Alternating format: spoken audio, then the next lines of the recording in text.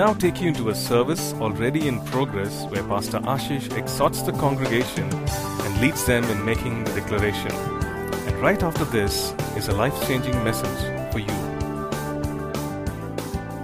Please say this with me. This is God's word.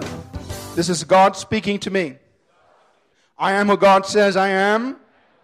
I can do what God says I can do. I will become everything God has promised. I'm saved, healed, delivered, redeemed. I'm blessed, victorious, prosperous, triumphant. I'm a minister of God, a servant of Christ, and a channel of His blessing to many people. I receive His word. I believe His word.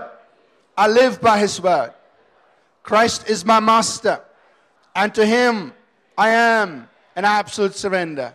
In Jesus' name, amen. God bless you. You may be seated, please. All right, we're going to get into a second part of this series on Marketplace Mandate. We started this message last Sunday, talking about the marketplace. And again, none of these things are new. We've talked about these several times before, but I just want to remind us once again about these things. And this morning, I want to talk to us about proper motivation for the marketplace. Proper motivation for the marketplace. You know, when we are out there in the marketplace, those of you in college preparing for the marketplace, those of you already in the marketplace, whatever vocation you are, I don't think anybody gets into a job and says, okay, I'm going to stay in this job for the next 40 years. I'm going to stay with this salary for the next 40 years. None of us do that. I hope we don't. I'm sure when we get in out there, we're thinking, how can I better myself? How can I grow up professionally? How can I, come to a place where I'll get paid more, I'll get a promotion, or I'll increase my salary? Or for those of us who run businesses, I don't think we ever start a business and say, well, I'm just going to be a charitable organization, and you're not thinking about profit, you're not thinking about creating more wealth, you're not thinking about, how you can bless more people. I don't think we ever do that. When you start a business, you're going to think about, hey, how can I make more money by doing less work? Right? Or I can do a little bit more work, but I will want to make a whole lot more. I mean, that's how we think about business. We think about our professional lives and so on. But I think as believers, we all struggle with this issue because time and again, the kind of messages we've heard from the pulpit always tell us, don't go close to the God of Mammon. God doesn't like it. Time and again, the messages that we hear from the pulpit are messages that you got to leave the world and come follow Jesus. You got to be one of those bold people who have forsaken the world and don't care about the world. You're just following Jesus. And just imagine if all of us did that. We wouldn't be sitting in this auditorium because we probably wouldn't be able to pay for it. Amen? And many of us believers, by the kind of things we've heard come to us from the pulpit over and over again, those of us who are in the marketplace, we end up feeling that we are all second-class citizens of God's kingdom.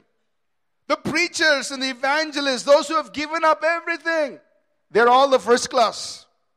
But us, in the business world, who are working day and day professionally, we are very worldly people. God doesn't love us so much because of the kinds of messages we've heard from the pulpit preached to us.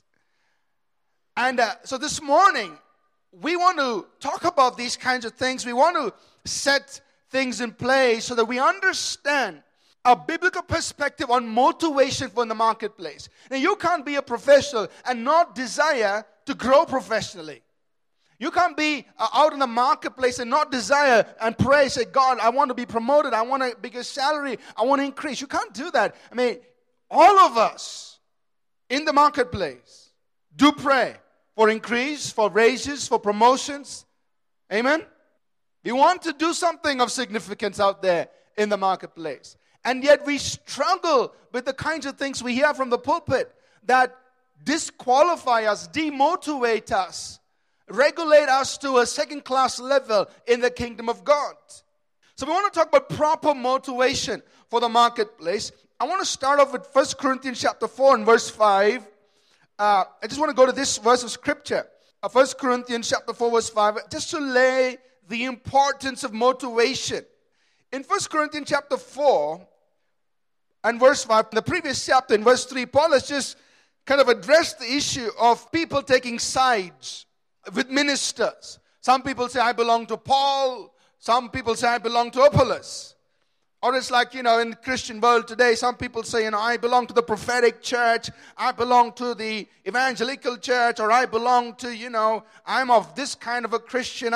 And Paul says, all that kind of thing is wrong. Get rid of it. Your identity is not in the kind of minister, the brand of Christianity that you kind of belong to. Forget about all that. You're a believer in Jesus Christ. Amen? And sometimes, in the Christian world, we are divided by the flavor of Christianity we supposedly pursue. Forget it. That's divisive in the body of Christ. But then as he continues his thought in chapter 4 and he comes to verse 5, he brings something to our attention. In 1 Corinthians chapter 4 verse 5, he says, therefore judge nothing before the time until the Lord comes, who will bring both to light the hidden things of darkness and reveal the counsels or motives of the heart. Then each one's praise will come from God. He says, there's a time coming when the Lord's going to expose everything. He's going to reveal the hidden things of darkness, things that we don't perceive today. We don't look at it with our eyes. But He's going to bring it to light, and He will reveal the motives of the heart. Then each one's reward or each one's praise will come from God. The point I want us to understand is that our rewards will not depend on the size of our accomplishment, but will be dependent on the motives with which we did them. Amen? Our rewards will not depend on the size of the accomplishment, but for the motives with which we did them. I will be rewarded not for the size of the congregation, but with the motives with which I preach Sunday after Sunday to you. Amen. The counsel of the heart, the motives of the heart is what is going to determine your ultimate reward. It's not how many nations you travel. It's not how many churches you raise. It's not how many books you wrote. It's not how many messages you preach. The question is, why did you do what you did? The motives will determine the reward. So motives are very important. And so also, I want to just extrapolate this to the marketplace. And when we are out there, what is the motivation of your heart when you're out there in the marketplace? And here's what we struggle with, motivation as believers in the marketplace. For example, some of the questions we struggle with is, how do I manage right motives as I seek to be successful in my profession? We want to be successful. We want to go from, an entry-level person to becoming a senior person, to becoming a team leader, a project manager, one day a manager, one day, whatever, a vice president or probably a president, whatever. We want to grow. The question is, how do I keep my motives right as I seek to grow up professionally? Or how do I develop a passion for excellence and wealth creation without selling out to the god of mammon? If you're in business, you want your business to increase. You want to make profits. You want the profits to grow. But how do you do it? Keeping your heart pure. Keeping your motives right. That's the challenge for us. Other questions we might ask is, can I do what's right and yet be successful in a competitive, profit-centric, bottom-line world? I mean, can I have some values? Can I walk with integrity when everywhere the real thing is how much money you make? What's the bottom line like? Is it possible to be successful in such a kind of world? Can I be both ethical and spiritual? These are things that we as believers struggle with. And so I want to address this hopefully to some measure here this morning. As we begin talking about motives, a very important understanding that we must have as believers is this, that there is nothing wrong with profit motive. There is nothing wrong to be motivated by profit. Profit motive to a businessman is what crossing first finish line is to an athlete. It's the same thing. The athlete who starts off the blocks, he's not saying there, well, I must run a very Christ-like race and be really graceful, and it doesn't matter if I come last. I mean, he doesn't take off the blocks like that. When he gets off the blocks, his goal is, I must cross the finish line first. Do my best. Amen? The same thing with a businessman. Profit motive encourages him or motivates him to do things that will cause wealth creation. So there's nothing wrong with profit motive. And biblical principles and being profit driven are not opposites. You must understand these things. Now, I've taught these things several times in several places. Some of you might have heard me say these things, but I think it's just good for us to come back to it, just refresh our mind on these things. It's not wrong to desire profit or to be motivated by profit. It's not wrong. And I will show it to us from Scripture.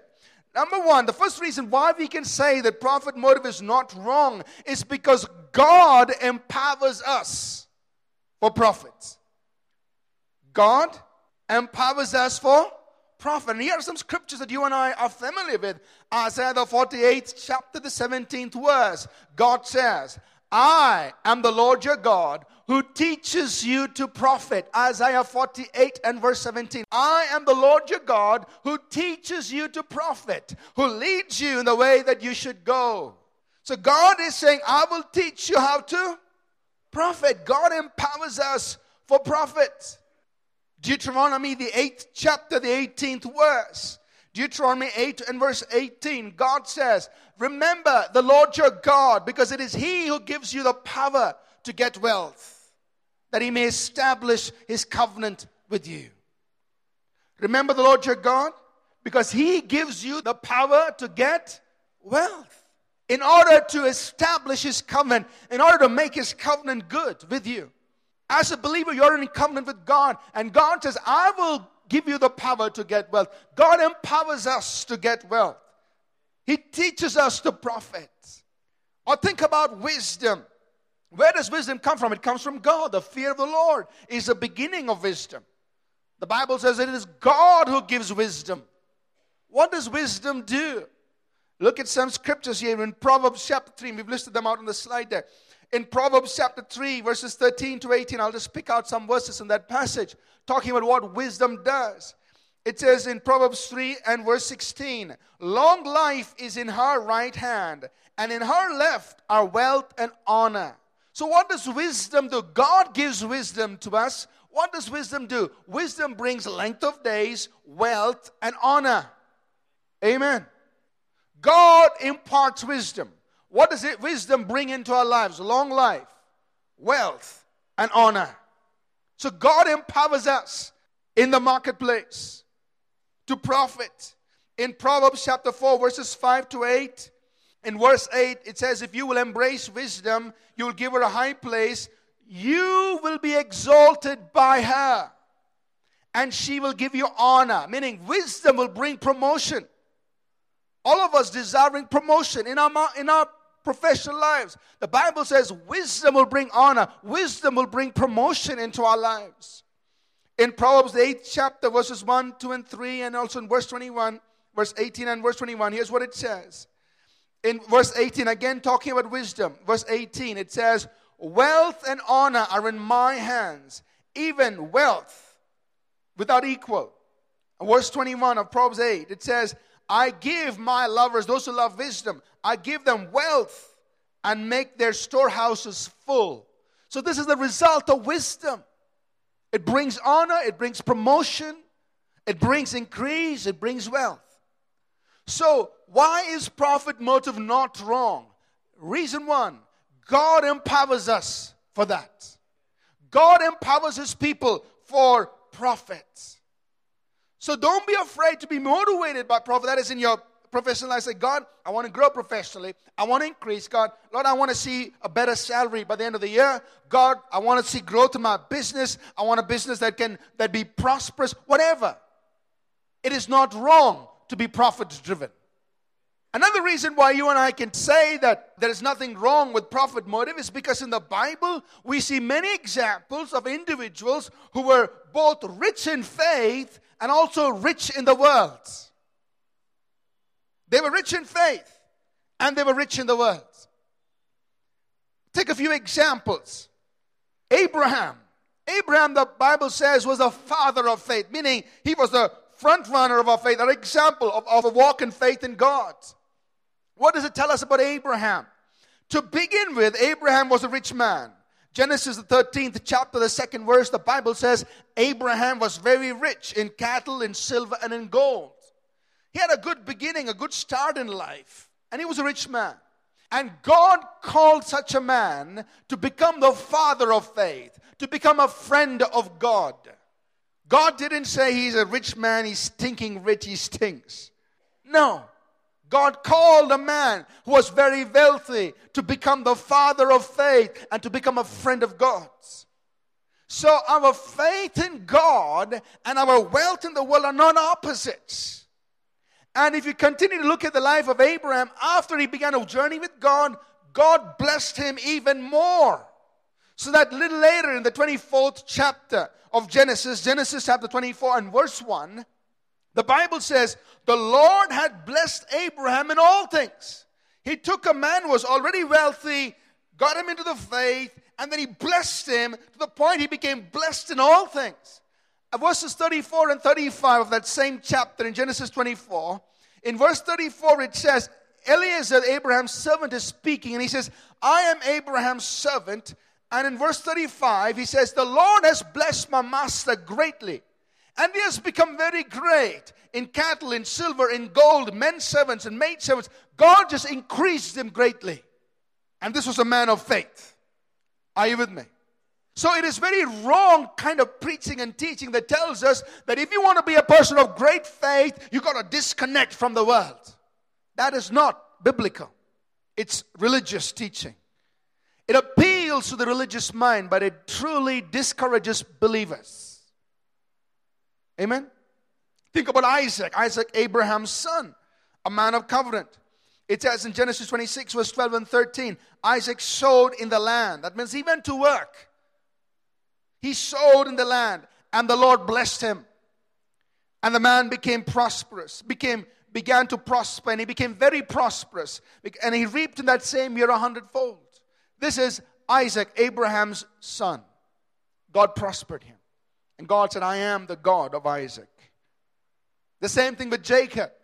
Now Jacob was a little crooked to begin with. He cheated his brother, ran away.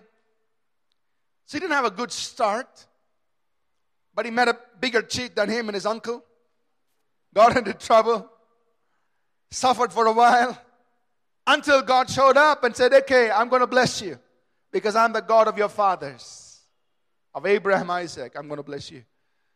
And he's so blessed, he gave him a good idea, business idea, that just overnight multiplied all his possessions. And he came out from his uncle with lots of flocks. And he was just blessed. God blessed him. He went in with nothing, came out with plenty.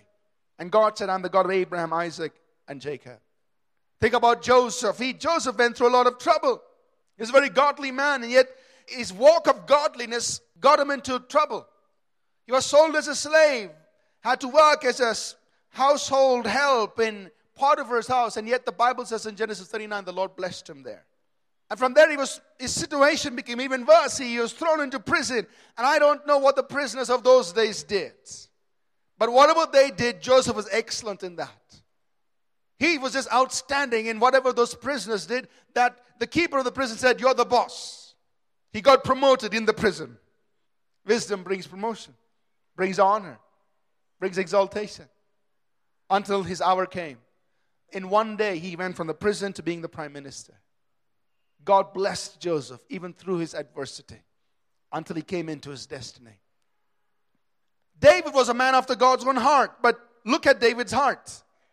In 1 Samuel, the 17th chapter, there's a very interesting time because David's dad sent him out to take some bread and cheese to his brothers who were soldiers in Saul's army. They were encamped to fight against the Philistines. So David just, take some bread, take some snacks for your brothers.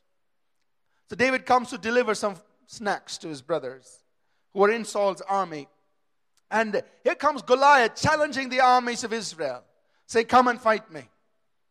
And none of these trained soldiers were willing to go out and fight Goliath. But David shows up in the camp and he hears these soldiers talking, saying, hey, did you know what Saul has promised to the man who goes and fights Goliath? Do you know what's promised? 1 Samuel chapter 17, verse 25 says, the king has said that if anybody goes and fights Goliath, he's going to give him a lot of wealth, a lot of money. He will give him his daughter in marriage, and he will exempt his father's house from paying taxes. David hears this the first time. He says, man, this is a good deal. He says, maybe I'm willing to put my life on the line for this. But he just wants to double check on it. So he goes to a few other soldiers and says, can you tell me once again, what will be done for the man who goes and fights Goliath? It's in the Bible. He double checks on the reward. And they tell him, the man who goes and fights Goliath, the king has promised a lot of wealth, the king's daughter in marriage, and exemption from taxes for his father's house. David says, I'll go. What motivated David to go fight Goliath? Don't tell me he heard a voice from heaven. No.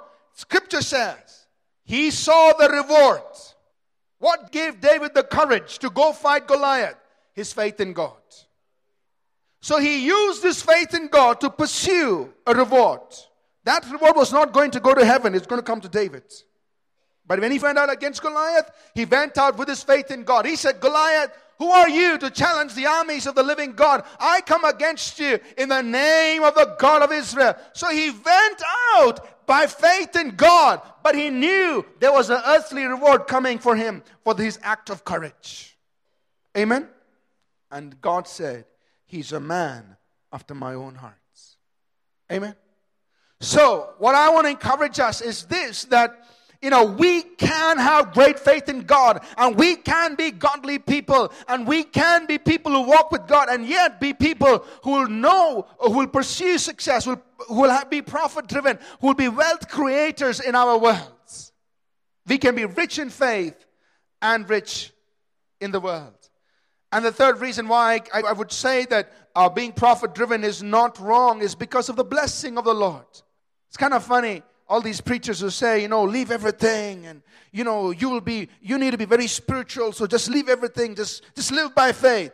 And the same people say, Lord, bless his business. Wait a minute, you just contradicted yourself.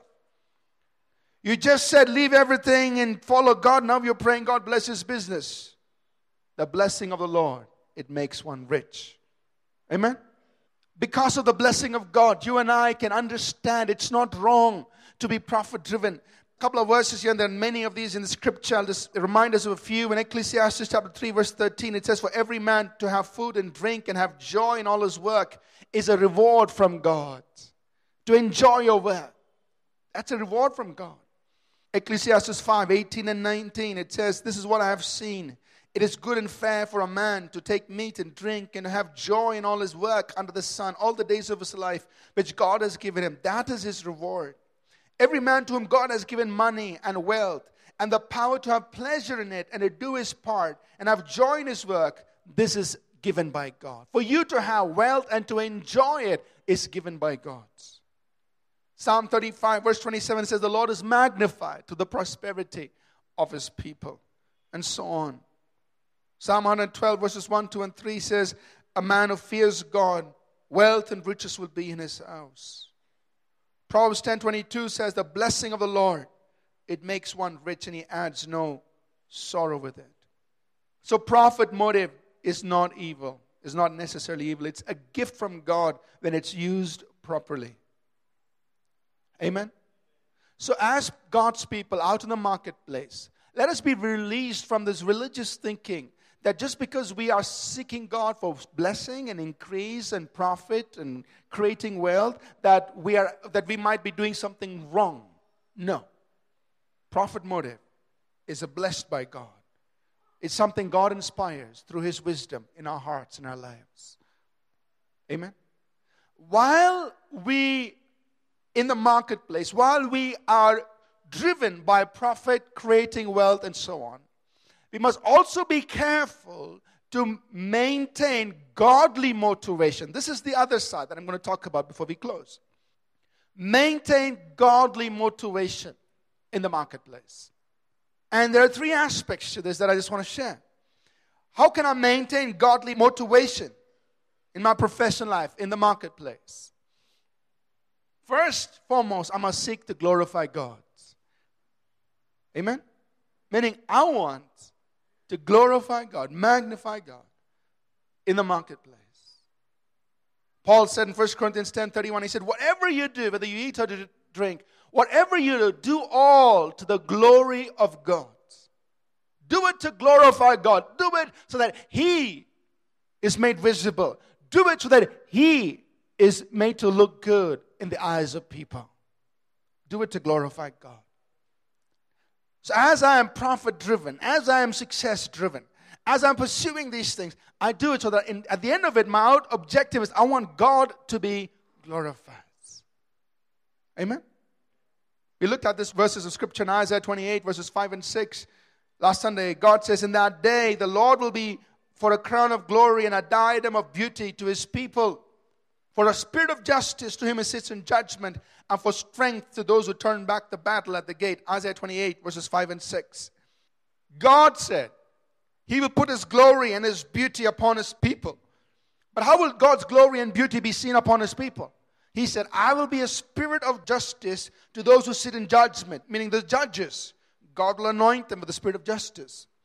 Those who turn the battle back at the gate, meaning the soldiers, God will be to them strength, meaning God will empower you in whatever vocation you're doing. He will anoint you, empower you, so that through that, His glory and beauty will be seen through you. Amen? If you're a judge, God will anoint you with the spirit of justice. If you're a soldier, God will give you strength. He'll anoint you that way, so that His glory and beauty will be seen through you. So if you're a teacher, God will anoint you that way. If you're a businessman, if you're a software developer, you're a graphics designer, you are a trainer, you're a life coach, whatever you do for your vocation, God will anoint you so that through that work, His glory and beauty will be revealed through you. Amen. So whatever vocation you're in, God, let your glory and your beauty come through. That's glorifying God. Then at the end of the day, people need to come and say, there's something different about you. You're not just another developer. You're not just another QA tester. You're not just another guy working in this company. Something different. What's it? It's God's glory and beauty shining through. You're glorifying God in the marketplace. Like we saw last Sunday, we glorify God through excellence in our work. Ephesians 6, 5-8. Whatever we do, we're not doing it to please men, but we're doing it to God. And as we put our heart into it, doing it wholeheartedly, through excellence in our work, God is glorified. We glorify God through releasing His kingdom. Jesus said, seek first the kingdom of God and His righteousness, and all these things will be added to you. So you say, God, I want to release your kingdom in this place of work. When you put His kingdom first, you're glorifying God. Amen?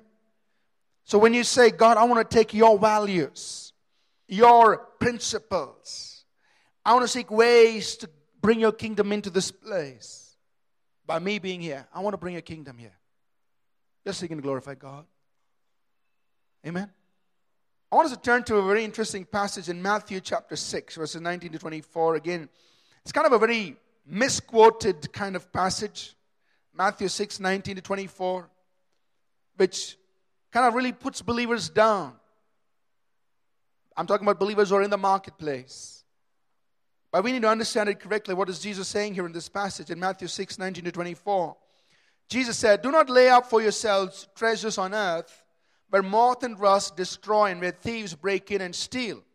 But lay up for yourselves treasures in heaven, where neither moth nor rust destroys, where thieves do not break in and steal.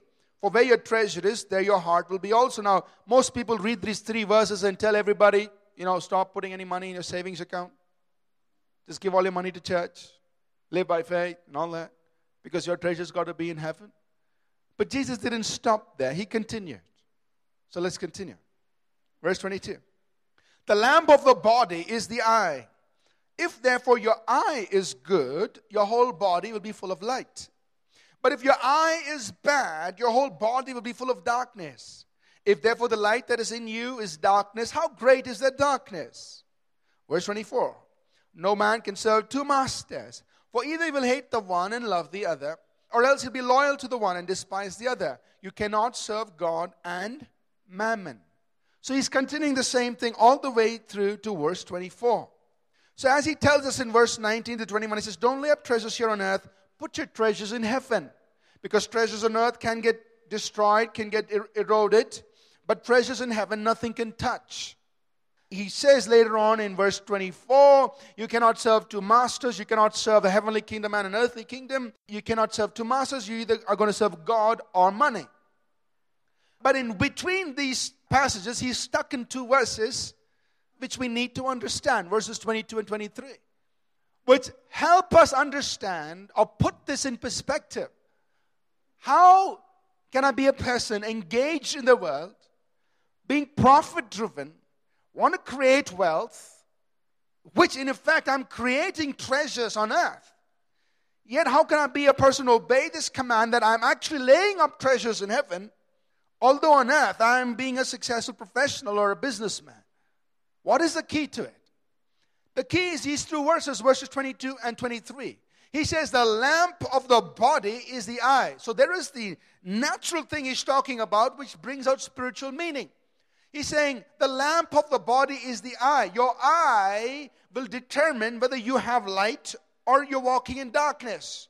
Your eye, your eyesight. Let's talk about the natural first. If you've got good eyesight, then everything is bright. And you can walk very carefully. You will not stumble, you will not fall. But if I'm blind, if my eye is bad, if I'm blind, I bump into all kinds of things. I fall into all kinds of ditches. My world is in darkness. That's in the natural world. So apply this to the spiritual. If your eye is in the right place, your eye is clear, you've got a good eye, then your life is full of light. Amen? But if your eye is bad, your world is full of darkness, spiritually. That means if your eye, your sight is set on heaven, your world is full of light. Your eye is good. Amen? But if your eye is set on self, other things, your eye is bad. And you are in darkness. So the crucial test is simply this. Where is your eye? What kind of eye do you have? Is your eye on God? On the things of God? That will determine whether your life is in darkness or light. Amen? So you can be in the professional world, creating wealth, doing business, growing professionally, and if you've got your eye on the Lord, your vision is clear. Why you are here, why you're doing what you're doing, your life is full of light. Nothing to worry about. You are setting up treasures up in heaven. Amen? But if your eye is on the self, if your eye is on, how many people come to my meetings, how many people told me it's a good sermon, how many people buy my books, how many people buy my tapes, and how many invitations I get, your eye is bad. And your world is full of darkness, even though you may be doing some spiritual stuff. You can be very spiritual but still have a bad eye because your eye is not set on God. It's set on self or set on how much you accomplish here on earth. Are you with me? It's not the context of what you're doing. The context is where is your eye? And definitely you cannot be a cross-eyed Christian. One eye in heaven, one eye on earth, please. Where is your eye? That will determine if you're setting up treasures up in heaven or here on earth. The second godly motivation you and I must have is that we must pursue wealth creation for the common goods. Wealth creation for the common good. Meaning, whatever I do, I am seeking the benefit of people. And Paul gives us this important admonition in 1 Timothy chapter 6, verses 17 and 18. 1 Timothy chapter 6, verses 17 and 18, he says, command those who are rich in this present world not to be haughty, not to become proud, not to trust in uncertain riches, but in the living God who gives us richly all things to enjoy. Let them do good, that they be rich in good works, ready to give, willing to share, storing up for themselves a good foundation for the time to come, that they may lay hold on eternal life. So saying, you're prosperous in this world, but this has got to be your heart. Your heart has got to be set on doing good, sharing, giving. Then you're laying up a good treasure up in heaven. Amen? So here's a godly motivation to maintain as you're pursuing success, wealth creation in the marketplace. What? God, you bless me, and at the end of the day, I want this to become a conduit of blessing to other people. Or you bless my business so that I can create jobs, I can get good jobs, I can give a good working environment for my employees, and I can get them to be blessed. Amen? So you pursue success so that it can be a blessing to others. You move from earning a living to serving a purpose. Amen? That's a godly motivation. And it's very interesting that many organizations around the world are now adopting a CSR program in their organizations.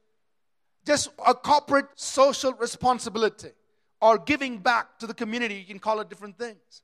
But organizations are realizing it's not just about how much profits we make, but how much we give back to the community. Even the world is recognizing that we got to create wealth for the common goods. But it's a very biblical principle. Amen? And the last thing I want to say to us as we pursue a godly motivation in the marketplace is this, that we got to keep our heart free from covetousness and indifference toward God. Amen? What is covetousness? It simply means greediness. Wanting more for self when you've already got enough. That's covetousness. Wanting more for self without thinking of how we can be a blessing to others. That's covetousness. Guard your heart from covetousness and indifference toward God.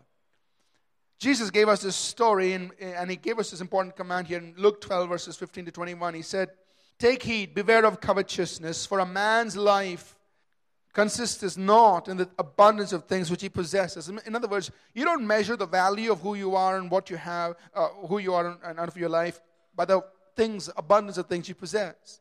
A man's life does not consist of that. And He gave us this example. He spoke a parable saying, the ground of a certain rich man brought forth plentifully. And he thought within himself, saying, "What shall I do? Because I have no room where to bestow my fruits." He said, "This is what I'll do. I'll pull down my barns, I'll build greater, and there I will bestow all my fruits and my goods. And I will say to my soul, soul, you've got a lot of goods laid up for many years. Take it easy, eat, drink, be merry." But God said to him, "You fool, this night your soul will be required of you. Then whose shall those things be which you have provided? So is he who lays up treasure for himself and is not rich toward God." Jesus said, be careful of covetousness, meaning be careful of becoming greedy more for yourself. And then He gave the story of this man. He was already a rich man to begin with. And he had, huge success in what he did. And what was his response to this success? He said, "You know what? I will build bigger barns, bigger ways to store them for myself." That was his mistake. His mistake was not being successful. His mistake was keeping it for himself. Jesus said, "Fool, tonight if your life is gone, who will all this go to? You haven't thought of others." Amen? So be careful, He said, of covetous, being greedy for yourself.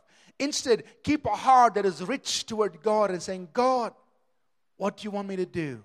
Whom do you want me to bless? How can I bless others with what you've given me?" Keep a heart that is rich toward God. We got to maintain this godly motivation as we go out into the world. Mark 4:19, Jesus warned us about the deceitfulness of riches, negating the power of the word in our lives. Guard our hearts against the deceitfulness of riches. Jack Welch, in his book, written 2005, his book called Winning, makes a statement, and again, I'm not saying he's not a believer, but he makes a statement. He says, "Career lust shows itself in tearing down people around you, insulting or disparaging them in order to make your own candle burn brighter." So even just a business leader knows, that this thing is wrong. Paul warns us again in 1 Timothy 6:6-10. He says, godliness with contentment is great wealth. So who's a wealthy man?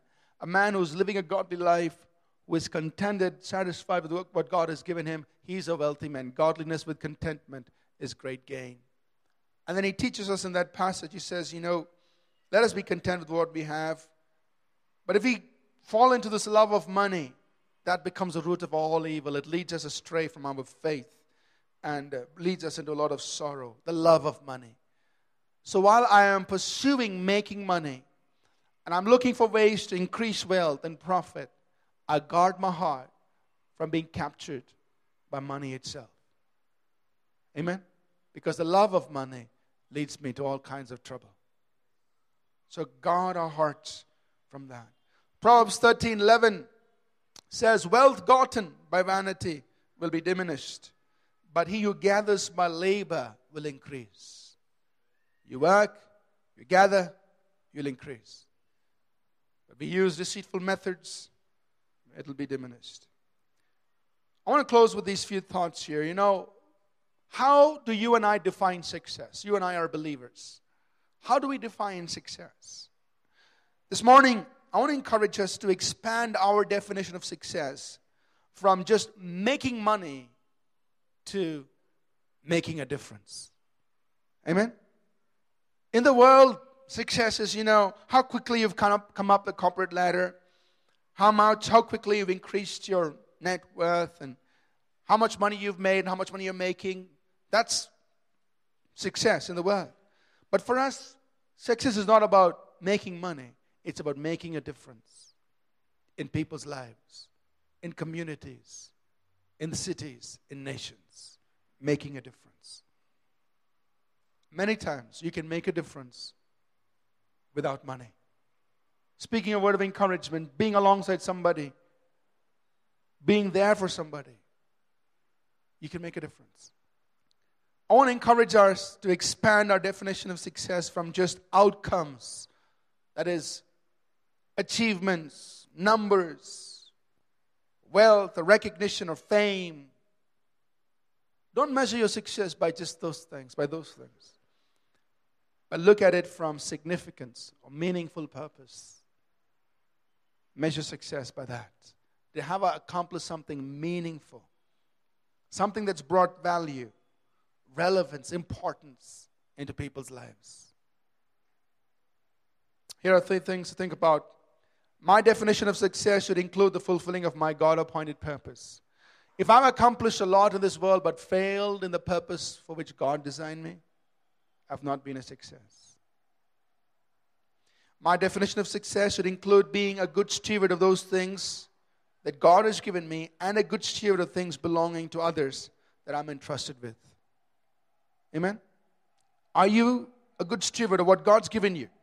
God's given you your time. He's given you health. He's given you a certain amount of money, certain amount of resources, certain amount of talents. Are you being a good steward of that? Are you using it properly? Are you a good steward of what others have entrusted to you?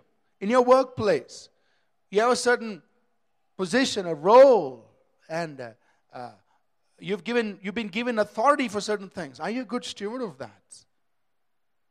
That should be included in your definition of success. And lastly, my definition of success should include an eternal perspective. If my measure of success is only purely in this world terms, it's not a complete definition. But it should include an eternal perspective. What impact will this have for eternity? What impact will my life that I live, the wealth that I create, the success that I achieve, what will it have in eternity? Amen? So this morning, we've talked about right motivation for the marketplace. The fact that it is not wrong to be profit-driven. It's not wrong to pursue success. It's not wrong to pursue creation of wealth and seek God's blessings in it because God empowers us for it, because God gives us the blessing for it, because God is glorified through it. There's nothing wrong with that. That we can be rich in faith in God and also be rich in the world. But at the same time, we got to guard our motivation. We got to keep or maintain godly motivation as we do what we do in the marketplace. Amen? Seek to glorify God through excellence in your work. Seek to glorify God by displaying His anointing in the marketplace. Seek to glorify God by bringing His kingdom purposes, releasing His kingdom through you, right where you are in your job. And in the marketplace, whatever you do, you say, God, how can this be a channel of blessing to others? How can I do this for the common good? How can I do this to bless my customers? How can I do this to bless those who are serving me or under my leadership, whatever? And in that, guard our hearts. Keep it free from covetousness and becoming cold toward God. Amen? We're going to pray. The first thing I want to pray for, Jesus said this. He said, what shall it profit a man if he gains the whole world but loses his own soul? What can a man give in exchange for his soul? While it is true that, being out there in the marketplace, being successful, all of that is good, there is an eternity we have to prepare for. What will it profit a man if he gains the whole world, but he loses his soul? Or what can a man give in exchange for his soul? What's the use if I gain the whole world, but if I lose my soul? What can I give in exchange for my soul? The all-important question is, where are you in relationship with God?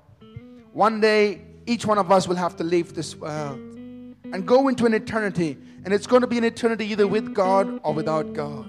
It's going to be an eternity either in heaven or in hell, eternally separated from God. The question is, where is your soul?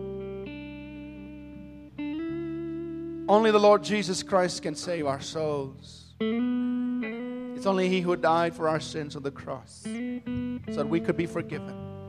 It's only He who can make us sons and daughters of God. It is only He who can bring us out of darkness into light. It's the Lord Jesus Christ. So the question I want to ask you today is, where is your soul?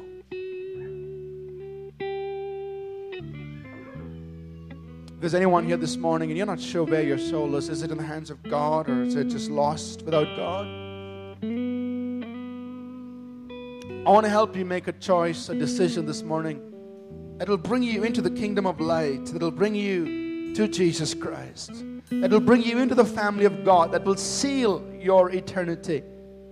The Bible says, he who has Jesus has life. He who does not have the Son does not have life. It's as simple as that. If you have Jesus, you have life. If you do not have Jesus, you do not have life.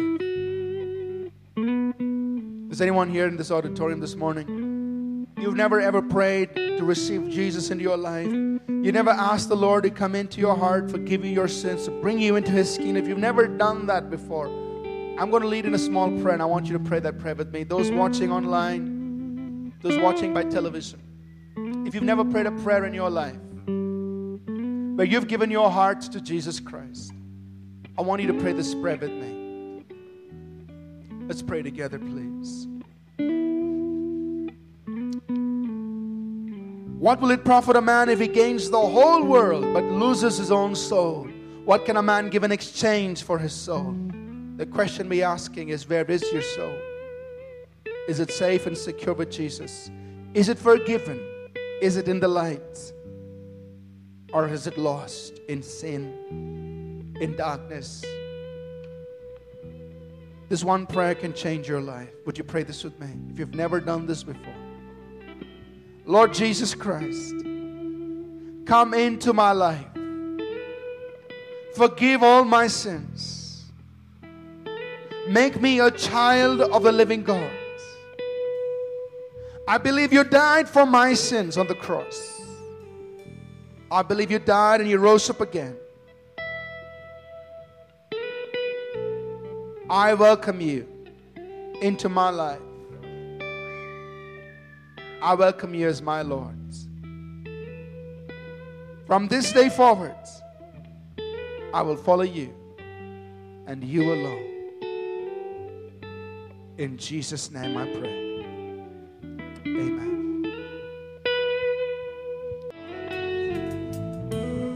We just take a moment to pray right now. Just pray over your job, pray over your career, pray over your profession, whatever you're doing vocationally, just pray over it. Say, God, I want you to be glorified while I pursue excellence, while I pursue success, while I am doing what I'm doing for good outcomes, for good results. Lord, in this process, I want you to be glorified through my life.